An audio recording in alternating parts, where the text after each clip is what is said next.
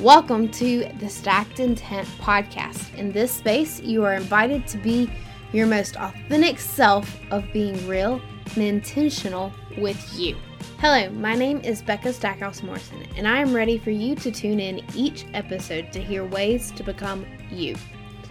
Looking at ways you can be your authentic and intentional self, you'll finish each episode motivated to live life more authentically.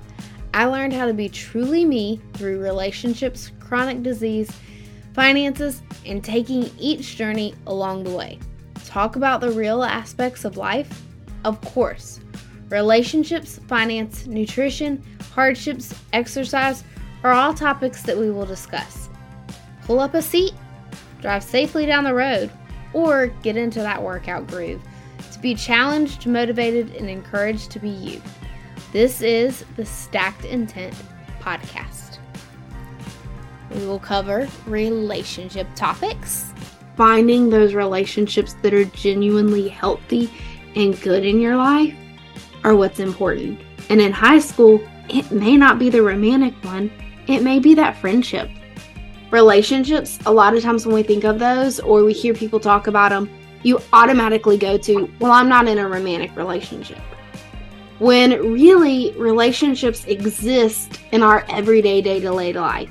And so I think it's really, really important for us to figure out and understand who we are in those. We will talk about nutrition with co-host Ashley Childs.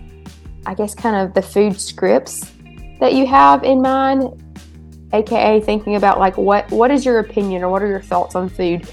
So if you've ever heard you have to eat everything that's on your plate because there are starving children in wherever, like who probably told you that was probably a parent, right? But when we think about this is not necessarily a principle that we should actually practice, because if you're eating everything on your plate, but you're not actually paying attention to the fact that you are not really hungry enough to eat everything on your plate, you can consume more calories than your body actually needs to take in at that moment. We'll talk about finances. I prefer to have a travel account savings that is ready at the drop of a hat. And we will have a special topic.